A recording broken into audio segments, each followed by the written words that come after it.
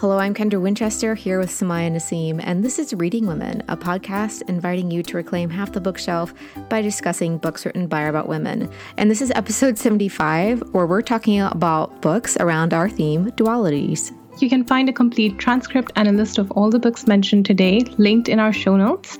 And don't forget to subscribe so you don't miss a single episode. All right, so first up, we have the news because we have 3 brand new contributors that we're very excited about. Joss from Squibbles Reads, and also she's a co-blogger at The Quiet Pond. We have Ruth Ann of Definitely RA from Bookstagram, and Bezzy of Being a Bookworm, also from Bookstagram. It's so exciting. All the different perspectives that they're going to bring to the podcast. Super excited about it. I'm so happy to see them on the team. So yeah, welcome to the team, everyone.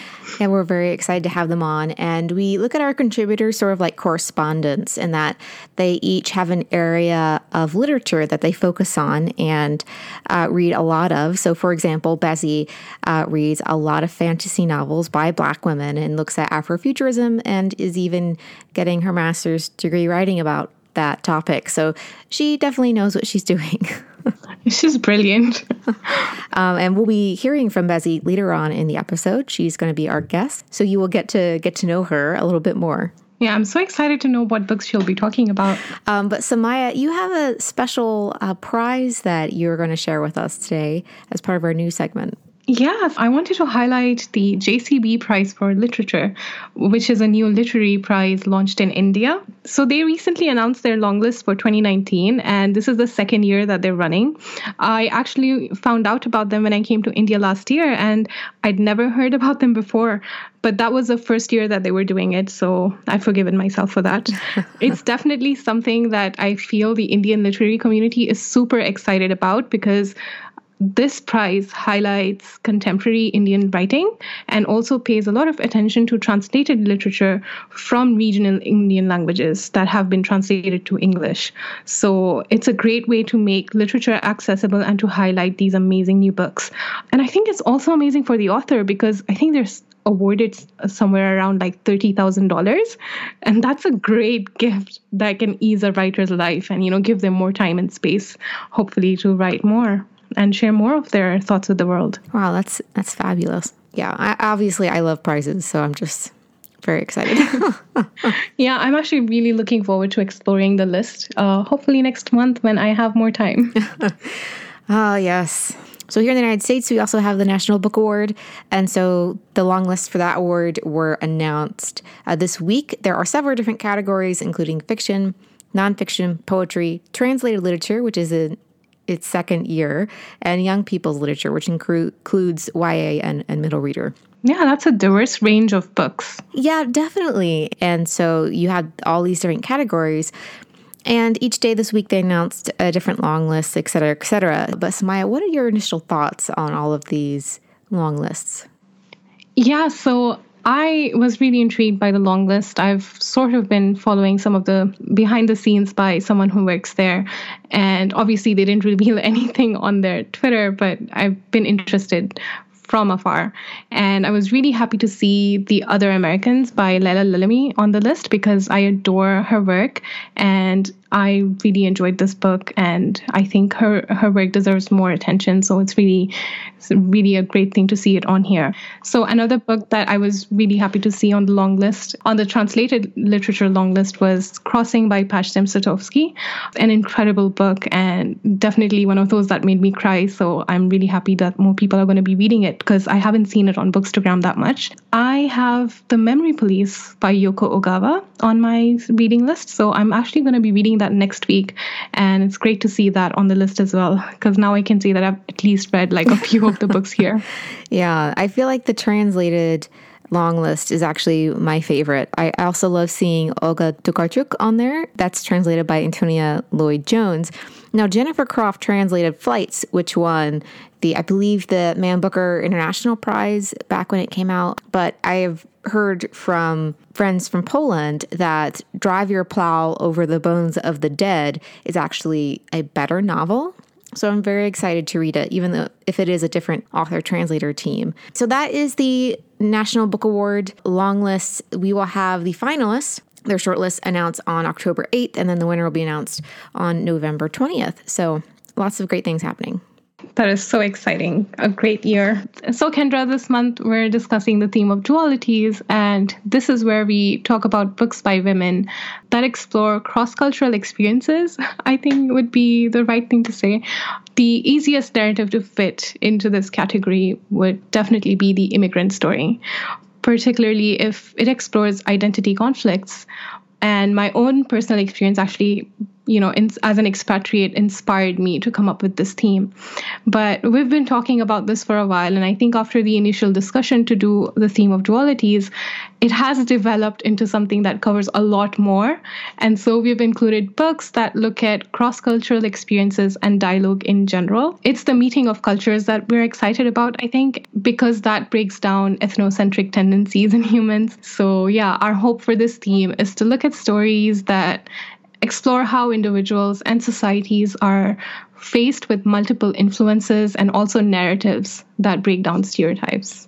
So we're going to be talking about books around this theme. And so we have 4 from us today and then 2 from our guest. So my first pick is Other Words for Home by Jasmine Warga. And this is a middle reader poetry novel. And this is about a young Syrian girl named Jude, and she moves with her pregnant mom to the United States to live with her uncle and his wife. So then she goes to school there, and it's her experience being from Syria and essentially fleeing the country because there's so much upheaval there and there's a civil war going on, and she moves over. And I know of several parents who've actually used this middle reader novel to explain why Syrian refugees relocating in their town, which is a really cool idea because you can then teach your child about why people leave their own country and what it's like to immigrate to the United States and be a refugee. And I think it's just a gorgeous middle reader novel. It is definitely one of the best ones that I've read this year.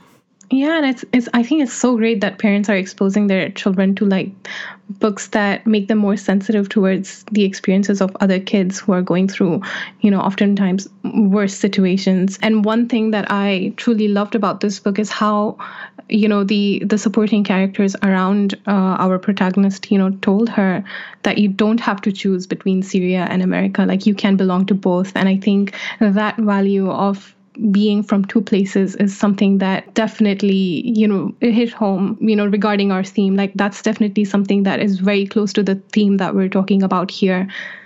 Definitely. And there's this moment in the book when you have Jude talking to her uncle, and she's asking him what it's like to, kind of be of 2 places.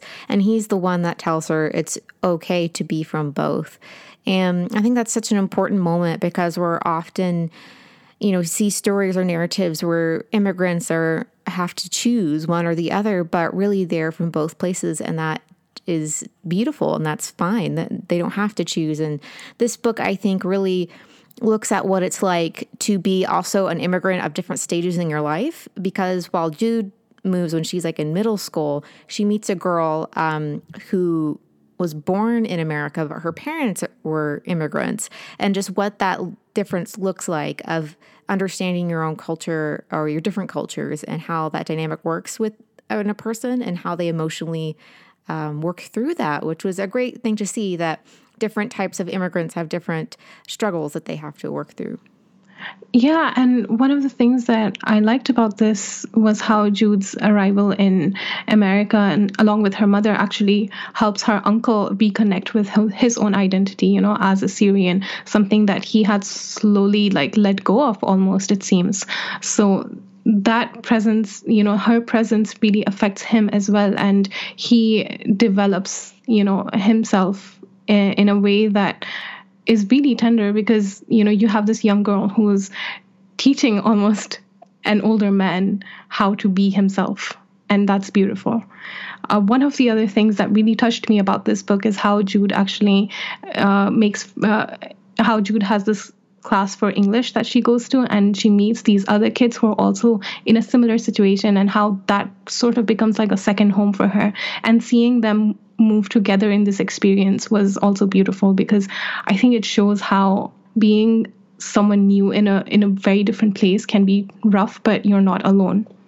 I feel like you also have a lot of things like food plays a big part on how Jude experiences her culture and food, and how sharing that kind of food with, her uncle who hasn't eaten legit Syrian food in a long time. And there's this one moment where she finds this one restaurant and she sits in and she's like, it smells like home.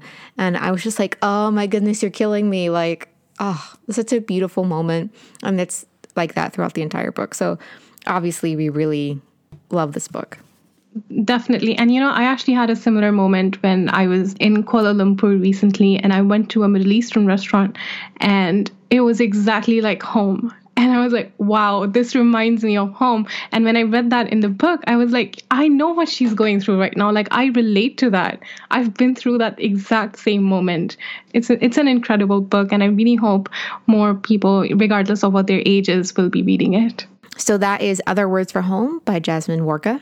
And Sumaya, you have our next pick. So the first book that I'm talking about is The Pact We Made by Laila Al-Ammar. She is a Kuwaiti author. This book was published by HarperCollins in the UK, and it's available on Book Depository and Kindle. The Pact We Made is a Me Too novel set in Kuwait. But before I go into the details of all that, I just wanted to say that I adored the experience of reading this book.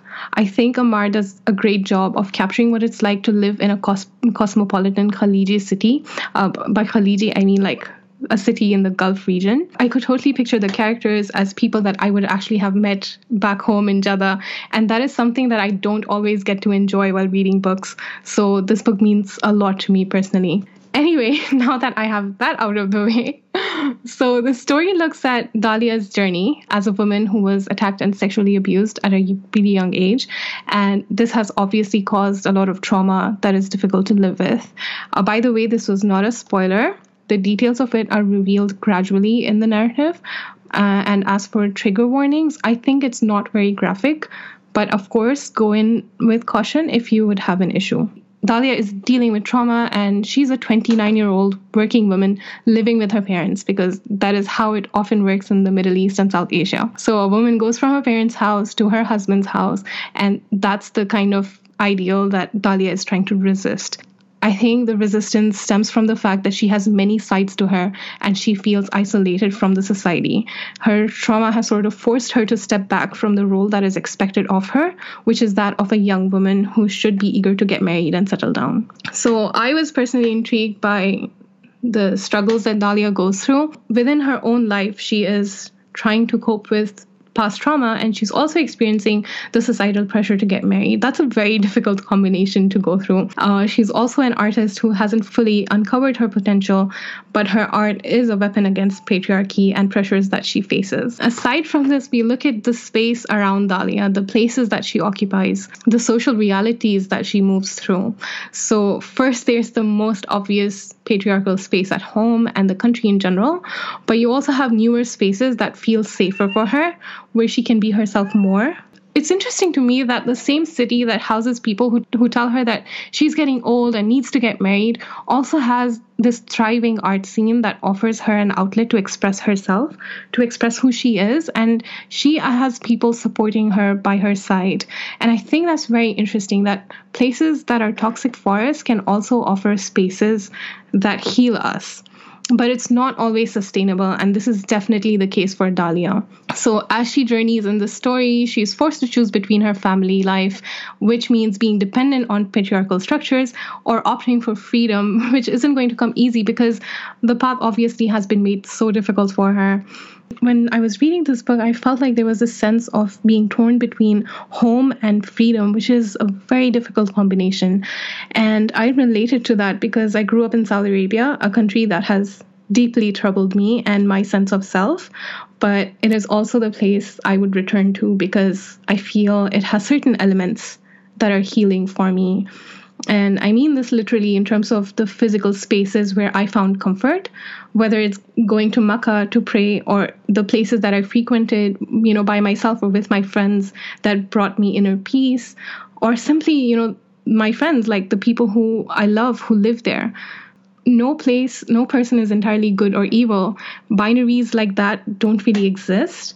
And that's something I wanted to explore with this theme of dualities. And I found it in this book. And I was so, so happy when I did, because I feel like we have Dahlia and we have Kuwaith. Both are deeply divided, and that complicates things in the story. I think that's definitely a spot on type theme for this book is dualities. And it's almost like the two were made for each other, because there's this single thing that is in itself divided and throughout the book. So it sounds fabulous. I'm so glad it's available on Book Depository, because I mean, obviously I need this book. There's a need. Yeah, it's incredible, and it reads beautifully. One of the things about this book that I actually haven't mentioned is the way that Leila writes about art is amazing. It's incredible. It's so deep. It's so pure, and it really goes straight to your heart. Especially like if you have a lot of things that you're dealing with internally, and the way that Dahlia transfers that to art, and the way that art explains it to her, it's amazing. So I would definitely recommend reading this, especially if you're looking for more books that are feminist in nature from the Middle East. So that was The Pact We Made by Leila Al-Ammar. So Kendra, what book are you going to talk about next? And I believe this one will be your discussion pick.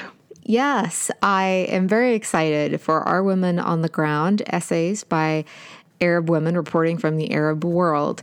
And I don't remember where I first saw this book. I really don't, but I'm so glad I did. I haven't seen it very much on Bookstagram, and we talked a lot about this while we were discussing this, but why is it not in more places? And the reason we love this book, one of the many reasons we love this book, is because it features so many different Arab women journalists doing the thing and going off into these really dangerous situations and reporting from the Arab world from the perspective of a woman. And some of the pieces are translated from Arabic. Most of them, I would say, are written in English, but there's just a wide range of, types of women represented, countries represented, there's just so many things in this book. And so that is why it's one of our discussion picks, is because we can't shut up about it, really. Yeah, and I love that you have, all these different women who are covering like different aspects of journalism. So you don't have just the writers, you have like photojournalists included as well. There's this one essay we're going to talk about next time called Just Stop, and it has photos included that she took to accompany her essay.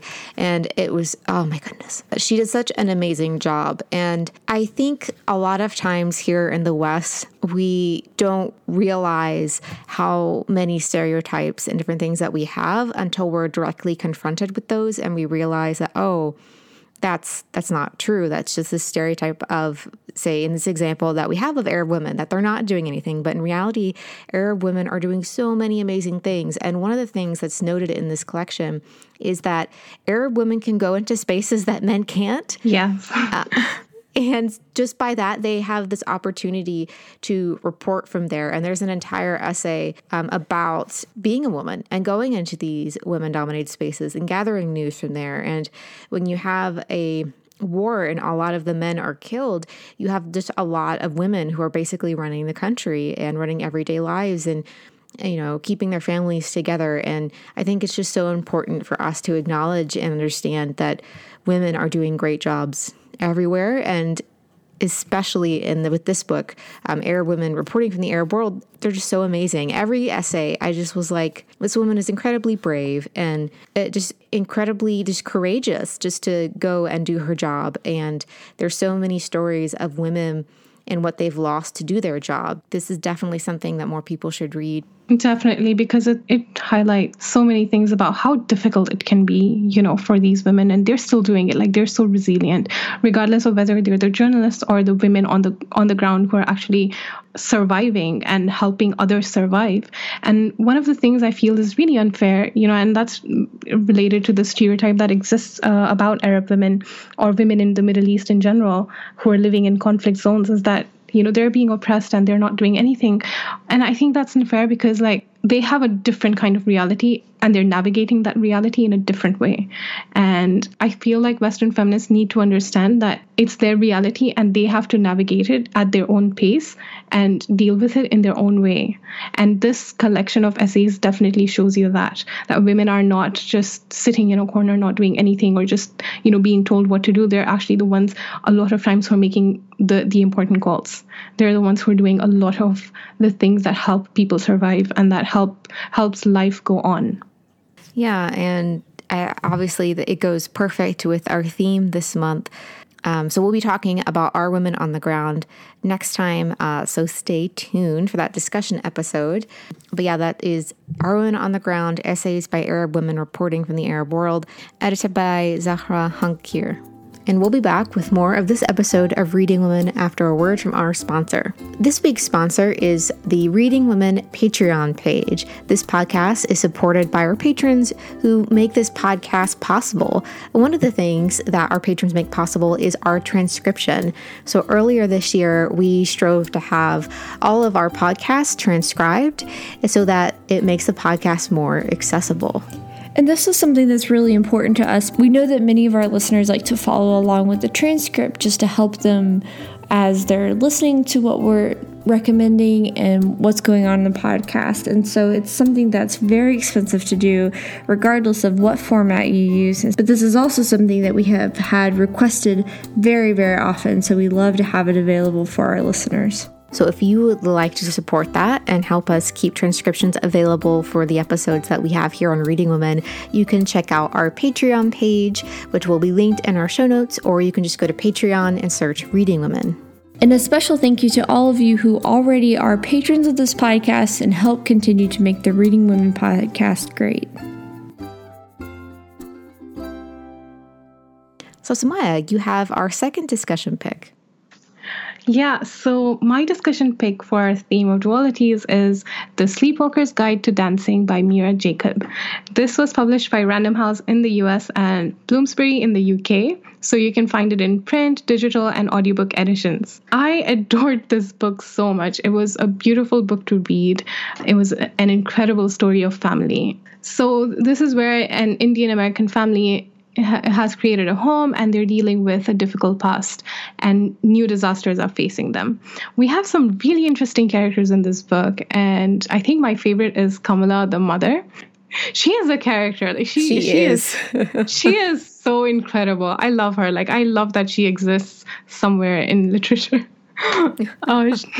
So we experience this story mostly through the perspective of Amina, a photographer who's facing a career crisis, and she returns home because her mother Kamala tells her that there might be something wrong with her dad.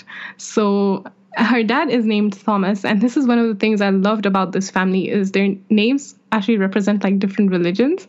You have Kamala, which is I think it's a very Hindu name. And then you have Amina, which is a Muslim name. And then Thomas, I would associate with like Christianity, right? So in this book, we see Amina as she is pulled away from her career and she returns to her childhood home because her mom calls her. And now she's with her parents. And this results in a surge of memories and past events that she hasn't fully coped with. And I think none of the members of the family have really dealt with it. So one thing that I adored about this book is the pacing. It makes you feel like, it makes you feel like you're living each day with the character, like you're experiencing each moment, each emotion with them. And there's also like this movement within the narrative that takes us back and forth in time. So I felt like that performed the function of memory, the way that our own memory sometimes works, and the way that it pulls at us.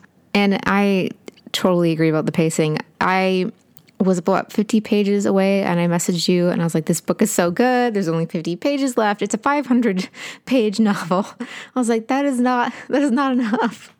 We need more pages. Right. And I think you read it really quickly, like within a couple of days or something. That's incredible. Yeah. Yeah. So you rushed through it. That's amazing. Yeah. Because it is that kind of book. I read it twice in 1 month, by the way. Oh my goodness. And it's a 500-page book. In case you guys are wondering why Samaya has not been reviewing books recently, it's because she spent a lot of time reading the same book. Well, Mira Jacob reads the audiobook, and she does a great job with all of the different characters, and her voice that she does, the accent that she does for Kamala is the best, because Kamala has the best lines in the whole book.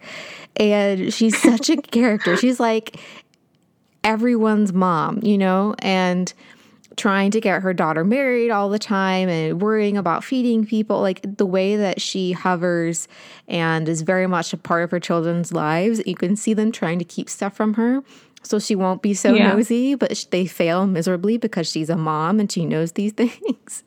Yeah, but like my favorite thing about Kamala is the way that she creates her own truth, Yeah, that's so true. I love that.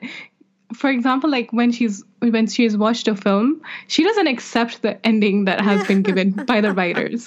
She thinks beyond it, and she's like, okay, yes, at the end they got together, but 5 years later they're gonna get divorced. Oh my word, it was hilarious. And there's just stuff like that throughout the whole book, and I felt very much like I did when I read A Place for Us, or The Namesake, where that you feel like you're part of the family. You feel like you're an invisible member who's also part of these characters' daily lives. And that is just a beautiful, very difficult thing to create when you have a book like this about a family. And I loved every second of it. I mean, I loved Good Talk by Mira Jacob, which is her memoir that just came out. But I'd never read her fiction before. And oh my goodness, I hope she has another fiction book out. Yeah, definitely. And I feel like, the way that she writes, she creates this wholesome quality to the narrative, like it doesn't just look at one character. It's not one-sided. You're getting so many perspectives. And in general, I felt the strength of that family unit, how people grow together, how they grow apart, how there are different ways in which members of the same family deal with a problem. So one other thing that I feel like we'll talk about in the next episode is how this is also not your typical immigrant family story. And it's actually quite different to the other books that I've read about Indian American immigrant experiences. So I love that you mentioned A Place for Us, because the family unit was also really strong in that book, and that's something we see in this one as well. And yeah, I'm so excited to talk about this book more. It has so much to offer. So that was The Sleepwalker's Guide to Dancing by Mira Jacob. And now it's time for our guest spot. So if you're new here, welcome. Every month, we have a guest come on the podcast and recommend 2 books on this month's theme. This month is our contributor, Bezi. She is from Instagram. Her handle is Being a Bookworm, and she is one of our new contributors. So give her a warm welcome. And without further ado, here is Bezi. My name is Bezi Johannes. I am a bookstagrammer under the handle Being a Bookworm. I focus on Black fantasy and Black speculative fiction. I also cover contemporary Black fiction and young adult fantasy, particularly with women of color and girls of color in protagonist roles. And I have just started as contributor to Reading Women and focused on reviewing Black speculative fiction and Afrofuturism. The first book that I picked for this episode of the podcast is Maza Mengeste's Beneath the Lion's Gaze. It is a story about the revolution in the 70s, in the early 70s in Ethiopia, in which a number of students and socialist and communist leaders overthrew the monarchy and seized property from a lot of Ethiopia's wealthy elite, took over a lot of schools, and jailed people who were assumed to be associated with the monarchy and its ideals. And that extended not just to the wealthy elite, but to a lot of middle-class Ethiopians, including the main characters of the story. Hailu, a prominent doctor, and his sons and his family are affected by the violence and the state-sanctioned torture that Hailu is basically asked to participate in and to condone. And so his family flees, and the story sort of follows them, and the family is unraveling as they are forced to reconcile with what Ethiopia is becoming, and became very quickly during this time. I chose to talk about Beneath the Lion's Gaze because as a first-generation Ethiopian American, my parents came to the United States fleeing the same revolution that she talks about in her novel. Of course, she picks a fictional family, but in many ways, the story that she tells is reminiscent of and takes anecdotes from the stories of a lot of Ethiopians who came to America, to Canada, even to Europe, fleeing the revolution. There were various reasons why Ethiopians fled. Some of the more wealthy elite fled because their lives were in danger, because their families were being killed and their property seized. And it is hard to relive through even this novel, even the distance of fiction, to relive the story that they've told me in some way. But it is important to think about the ways in which Ethiopia was and is such a proud country, and proud of its heritage, proud of its church, which traces its origin separate from Western Catholicism and even Eastern Orthodoxy, proud of its monarchy. Emperor Haile Selassie, though in many ways corrupt, was part of a long lineage of emperors, and the ideal that the monarchy was directly descended from King Solomon. Ethiopia was, and Ethiopians are proud of that. And to reconcile that pride with the fact that so many of them had to leave, that my family is now here, and a lot of my family is here, and a lot of my family is still there, is something that I'm still working my way through. And I think this novel helped me do that, and I think it would help other people to understand the complexity and the richness of Ethiopian history and its challenges that endure today, despite new national reforms. I would recommend this book to anyone who truly wants to understand African countries beyond the sort of vague Western notion of Africa that you run up against a lot in American media, of African children, and even the way that Ethiopia and Ethiopian poverty is depicted, if at all, is very sort of diminutive and condescending, when there is obviously poverty in Ethiopia, and a lot of it, but there's a lot of cultural richness and, again, to use the same word, complexity that the American media and Western media as a whole has never really been able to tap into, because Ethiopia is one of the few African nations that was never colonized. And so a lot of Ethiopia's history was barred to the West. The West has not been able to access it, and so does not understand it. So this book is ideal for that audience. I would say if you enjoyed other African authors, I'm thinking right now, Homegoing by Yaa Gyasi, I think, is a similarly rich narrative.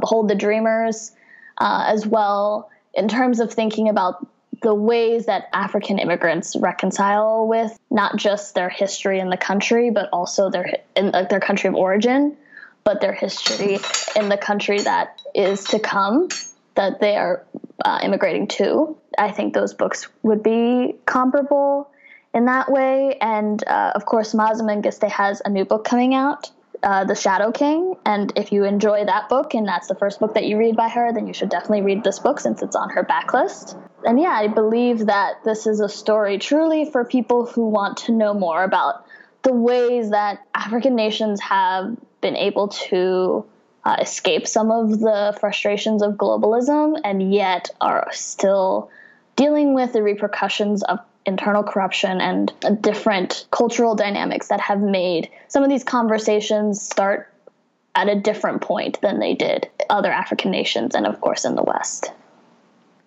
The second book that I've chosen to talk about today is The 100,000 Kingdoms by M.K. Jemisin, who right now is famous for her multiple Hugo Award-winning series, The Broken Earth trilogy. The book is about a young protagonist named Yanine, who is raised in this fantasy world that discusses a lot of issues about colorism and blackness within the sort of tropes of castles and royalty and internal conflict and betrayal within the royal court. Yanine is biracial, or the equivalent of biracial in this fantasy world. She was raised by the Dara, which are the dark-skinned tribes in the fantasy world, but she is also part Arameri, which are the privileged and ruling class, and they are also light-skinned. To Yaneen's shock and dismay, she finds out that she's been summoned to her grandfather's castle in the clouds called Sky. The castle is the headquarters of the Arameri family, and she suspects that her grandfather had her mother murdered, but her grandfather has summoned her to name her as one of the potential heirs to his absolute power over all the kingdoms. Now, as an outsider and a figure of suspicion to all potential communities, Yaneen is now seen as too Ameri by the Dare who raised her, and she's seen as too Dare and too rural for the upper class Arameri in the royal castle. Her situation becomes even more precarious when Yaneen realizes that she shares her body with the soul of one of the gods, magically enslaved by this ruling elite. So in shaping Yaneen's understanding of her identity, Jemisin builds this meticulous and entirely fantastic world that transcends really conventional Eurocentric tropes of fantasy and of epic fantasy, and explores the ways in which Yaneen is entitled to this rage and frustration and anger, while also being a really complex and soft and kind character. I chose this book in the idea of the duality theme, which I sort of touched on a little bit with Beneath the Lion's Gaze, because I thought about the ways in which Beneath the Lion's Gaze deals with a more obvious duality, the idea of dual citizenship and dual loyalties to two different countries, the ways in which Ethiopian Americans in that first generation, in the first wave in the 70s, loved and had been raised in Ethiopia, but were forced for various reasons to flee and come to America. And so for Jemisin, she's dealing with duality in a totally different way.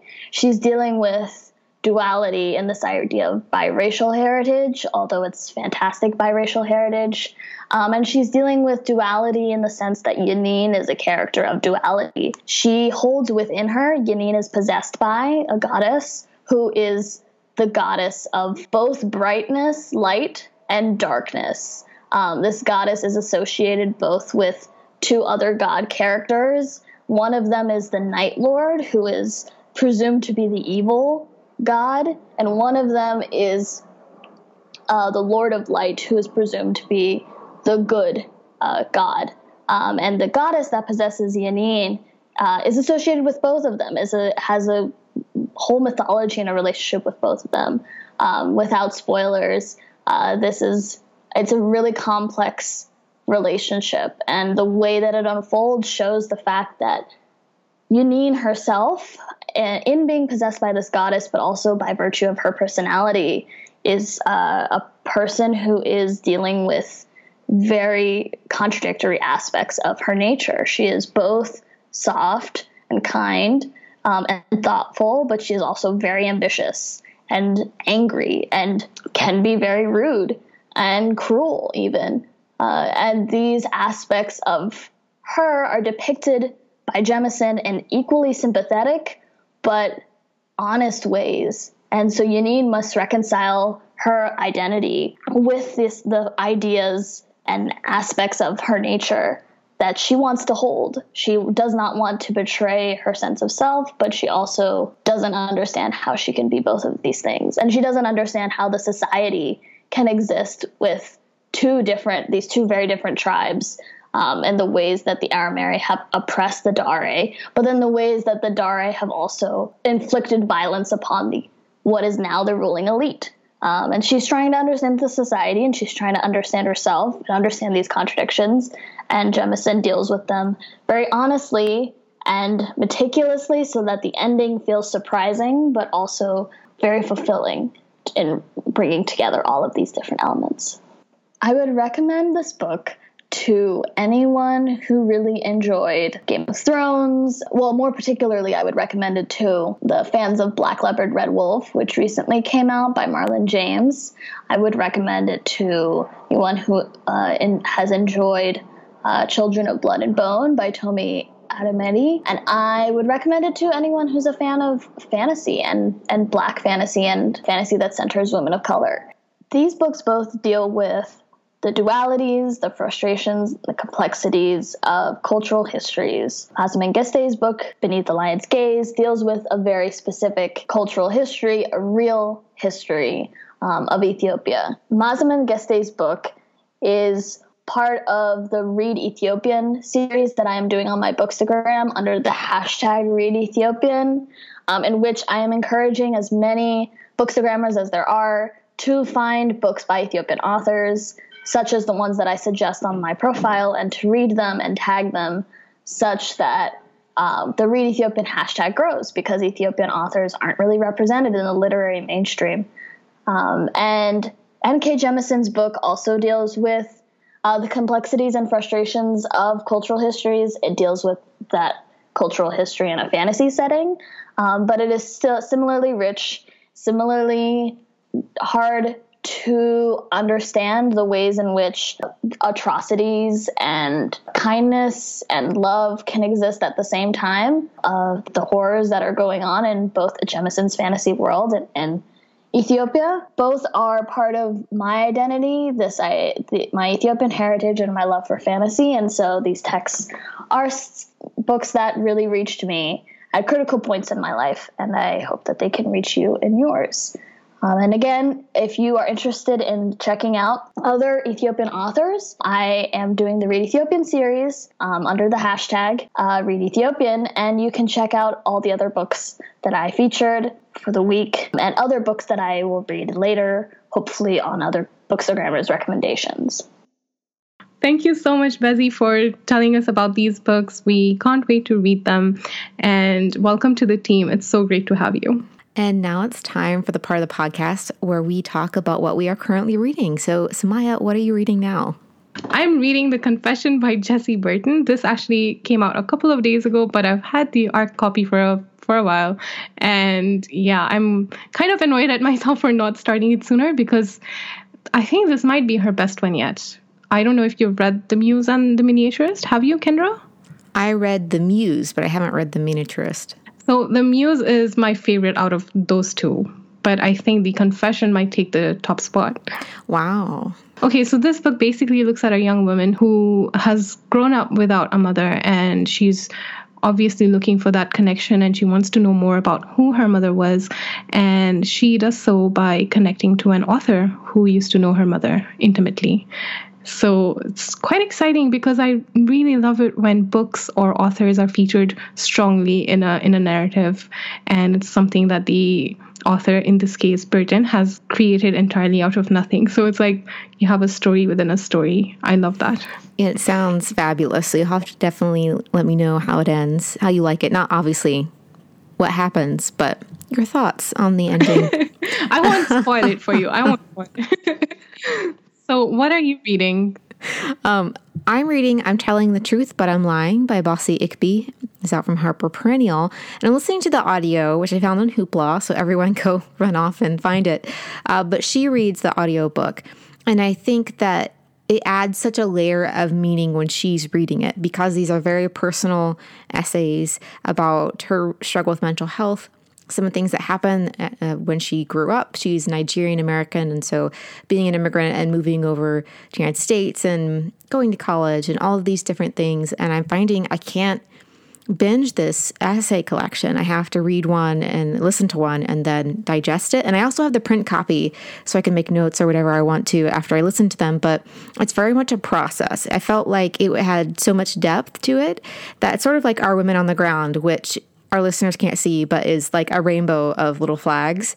Yeah. And I feel very much that Bossy's collection is very similar in that way. There's so much to learn and think about with each essay. That sounds incredible. And this is actually the first time that I'm hearing about this book, which, is amazing, because I feel like I've said that about at least 10 different books today. So there's so many books out there. What is even what is life? How do we manage this? No, we're just going to die next to our never-ending TBR. Honestly, that even sounds ideal for some reason. It's so sadistic, but so true. That's it. That's our show. If you haven't already, please leave us a review in your podcast app of choice. This helps the algorithm gods to smile upon us so that more people can find the podcast. And thanks to all of you who have already reviewed us. Also, thanks to our patrons whose support makes this podcast possible. They also make our transcripts possible. So please go check those out and share those with your friends who use that for the podcast. To subscribe to our newsletter or to learn more about becoming one of our patrons, visit us at readingwomenpodcast.com. Be sure to join us next time for a discussion about The Sleepwalker's Guide to Dancing by Mira Jacob and Our Women on the Ground, edited by Zahra Hankir. In the meantime, you can find Reading Women on Instagram and Twitter at The Reading Women. You can find Kendra at KD Winchester and me at Sumaya.books. Thanks for listening to Reading Women.